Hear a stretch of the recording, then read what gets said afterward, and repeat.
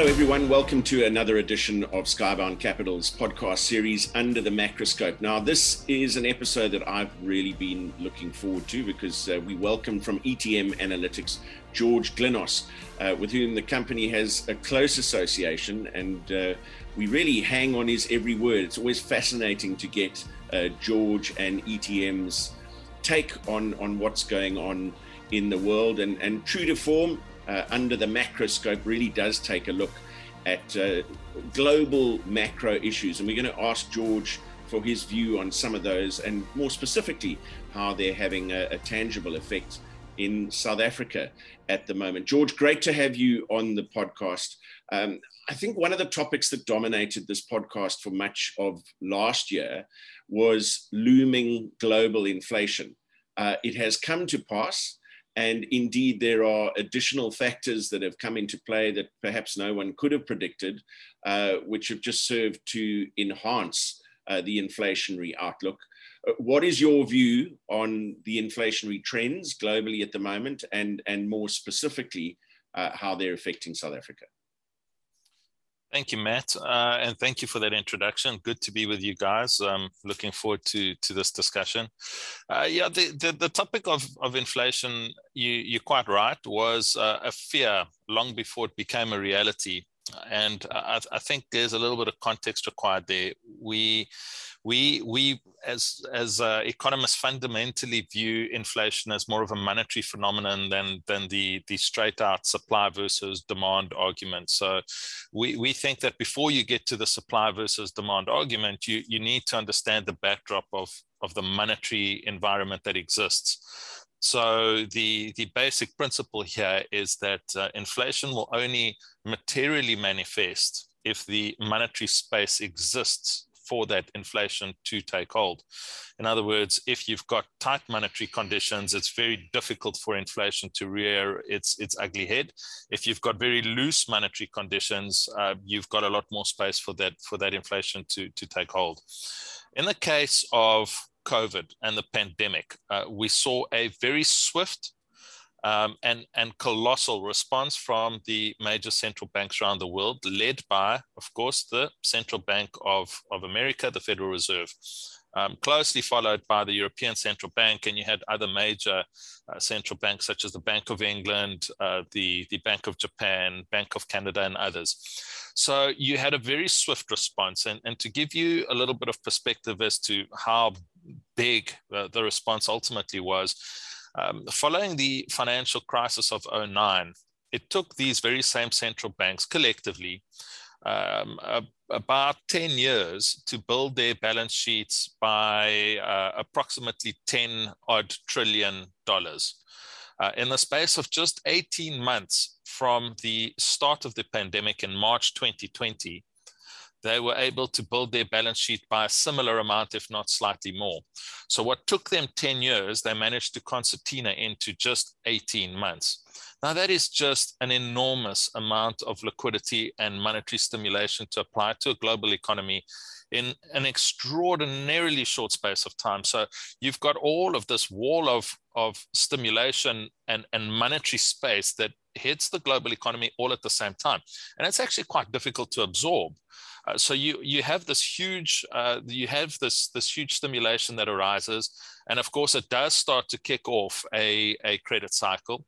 The credit cycle does start to gain a little bit of momentum, and all of a sudden you see money supply growth rates in your developed economies, again most notably America, rising rapidly into double digits, and in the case of the US, they were recording M2 money supply growth of 25%. Now for an economy the size of America, you get growth rates of 25% in money supply. It's just unbelievably huge. By contrast, you look at South Africa, and at the same sort of time, we were producing growth rates of somewhere between 3 to 6%. So you're contrasting this 25% rise in money supply in America versus, call it a 5% money supply rise in South Africa. And immediately that starts to have a range of consequences. Some of those consequences were very distortionary in nature. So immediately you started to see equity markets starting to rally. You saw bond markets performing quite well. And yet we were in an environment where the global economy, for all intents and purposes, actually stopped.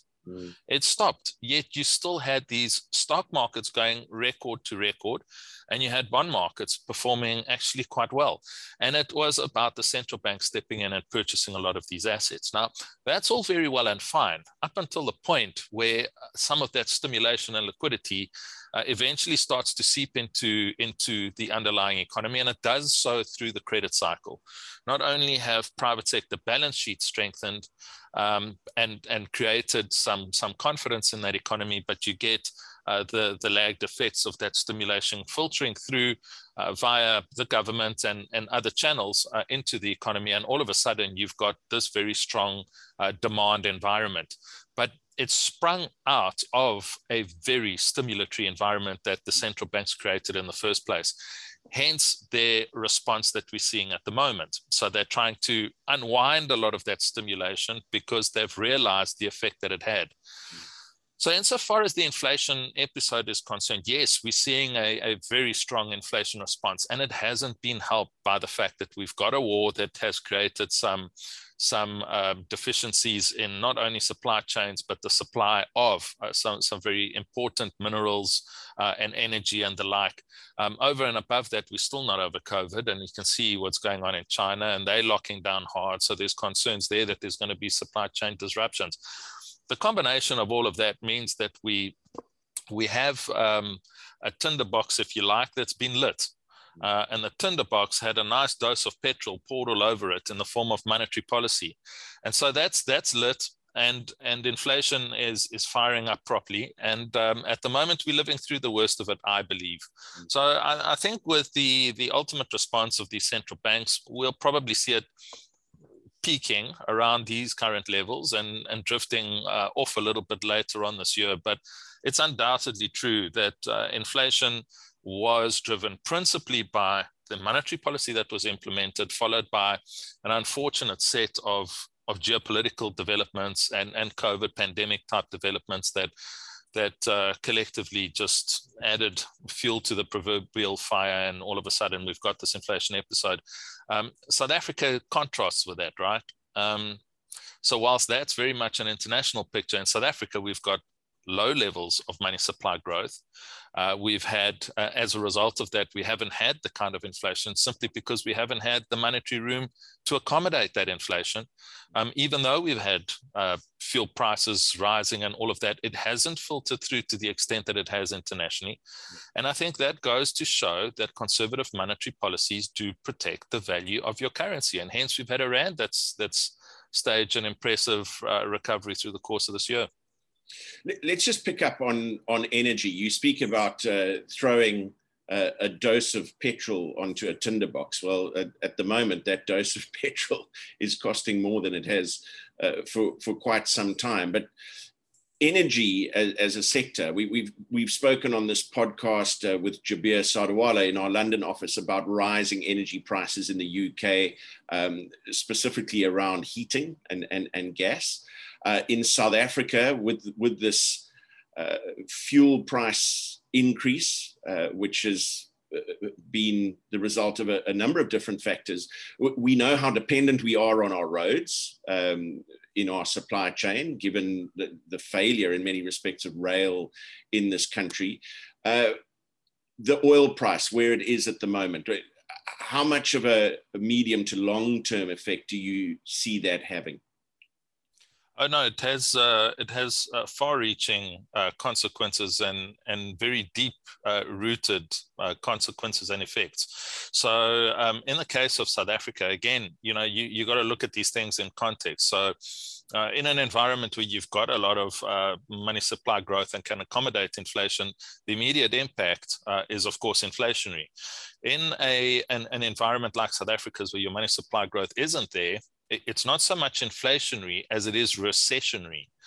So over and above the structural constraints that the South African economy faces, you now add to that mix this huge increase in energy prices. And by the way, it doesn't just stop at oil and fuel, because just remember, over and above what's happened to those standard, you mentioned gas, you mentioned oil, also comes coal. And if you have a look at the coal price, you'll be amazed to see that the coal price has risen even faster than the oil price, which has serious implications for a coal burning power producer like Eskom.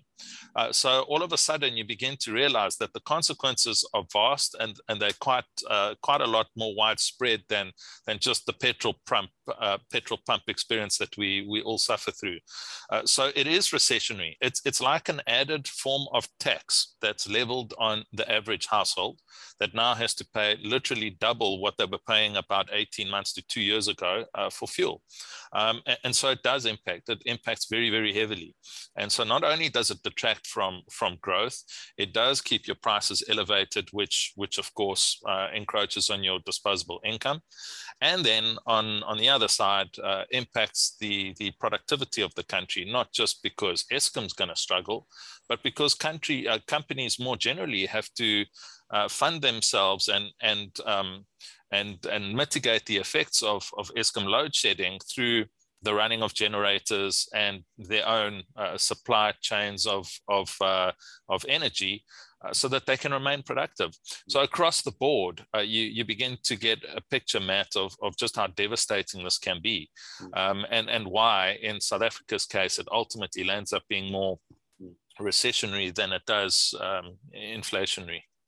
As usual on the podcast, if I can just take a pause there, we encourage you to get in touch and ask any questions you may have of the Skybound Capital team, and indeed of George and the ETM Analytics team. It would be fascinating to get your comments and your questions. I'm going to pick up on one, George, if I may, that you've just alluded to, and that is Eskom's power supply. I guess one of the blunt questions that everybody wants an answer to is why is there no greater will in terms of alternative sources of energy? We've been through many rounds of applications in South Africa for the production of renewable energy, primarily through solar and wind. Why is there not more acceleration in that space? Well, I think you come out of a political environment that has been quite centralized. It's the way they've wanted it. There was a distinct lack of confidence in the private sector to play a material role in resolving a lot of these issues. Of course, that's had to be revised because the government simply has run out of money and has run out of the ability to borrow money in order to continuously plug these holes. Our debt to GDP ratios, for example, have risen to such a degree that it's just not feasible for the government to borrow money in the way that it used to. If one has a look at the Eurobond issue that happened just a few days ago, South Africa was forced to issue internationally at around 7%, which is enormously, that's very high. It's quite punitive for South Africa. And so that's not particularly, that's not an attractive proposition for the country at all. Because just remember, you borrow that money, but now you're exposed to the currency risk as well. And you're doing it at levels that are arguably quite strong in rand terms. Not a good combination. So I think, again, when you have a look at this, I guess a little more holistically, when it comes to Eskom, I think it's been a reluctance on government to include the private sector. That is changing, though, Matt. We have seen some indications of that changing, and thankfully so, because we're going for bid window 5 on renewables. That's going to bring some more energy into the mix. Private private companies are now able to produce their own electricity, and whether that be through solar panels or their own generating equipment, the mines will be able to become a little more self-sustained and less dependent on the grid in the way that they were. So I think we moved in the right direction. They've also split Eskom into three and allowed the generation section, the generation company, to be able to purchase on a least cost basis from producers.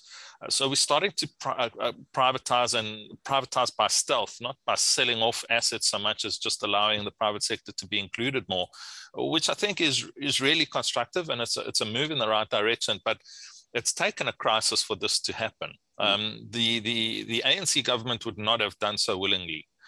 Because it's just not in their ideological and philosophical view of how a developmental country, whatever that means, is supposed to run.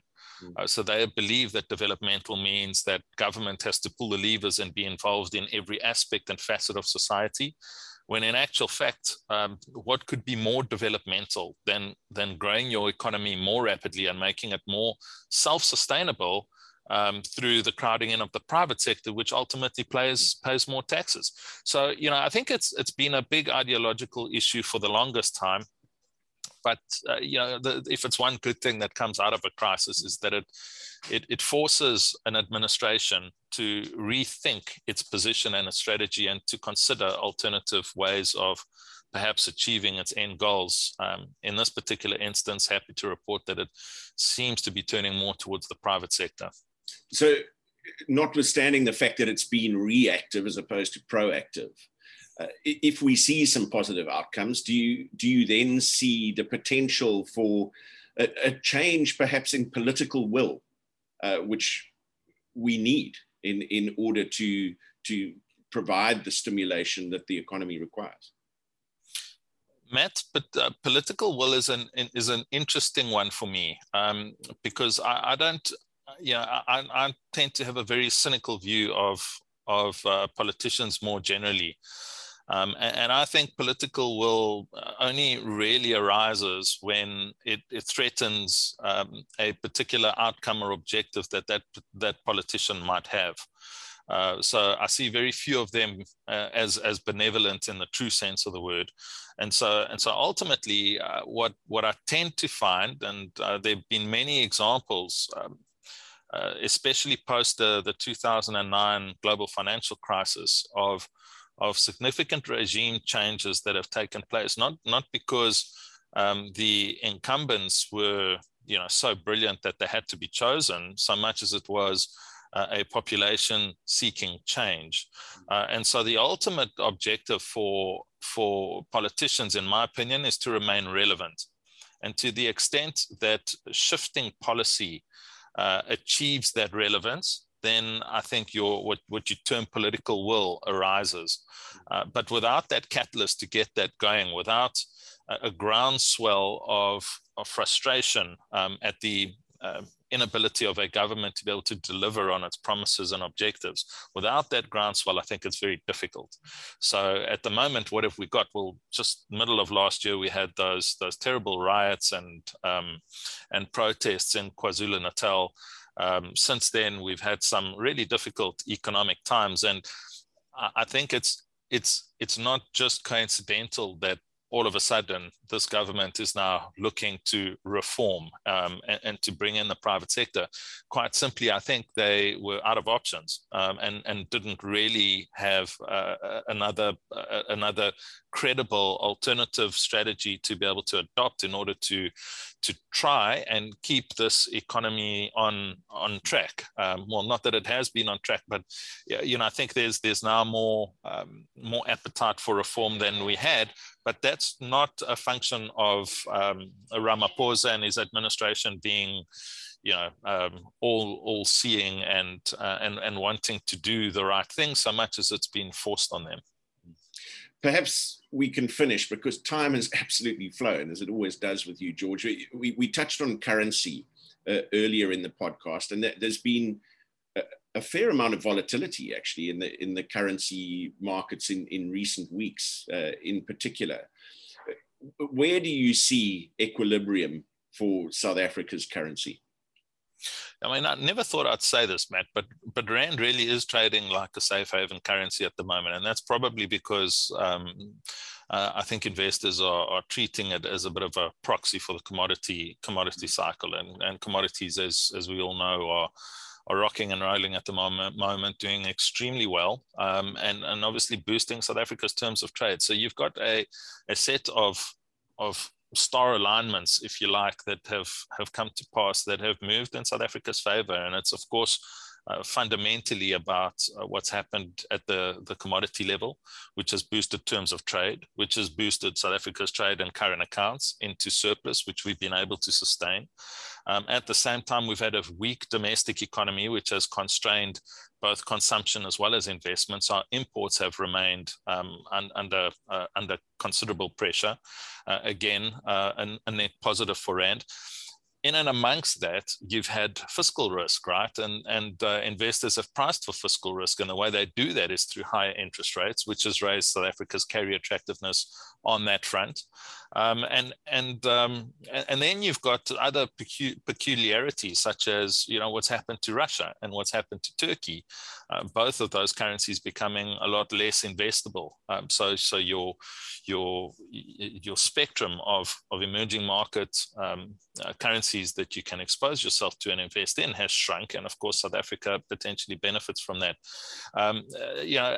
Then you can delve into inflation differentials, and it's not often I can say this either, but South Africa's inflation is well below those of America and the UK, for example, at the moment. And from a purchasing power parity perspective, that pushes, that supports Rand.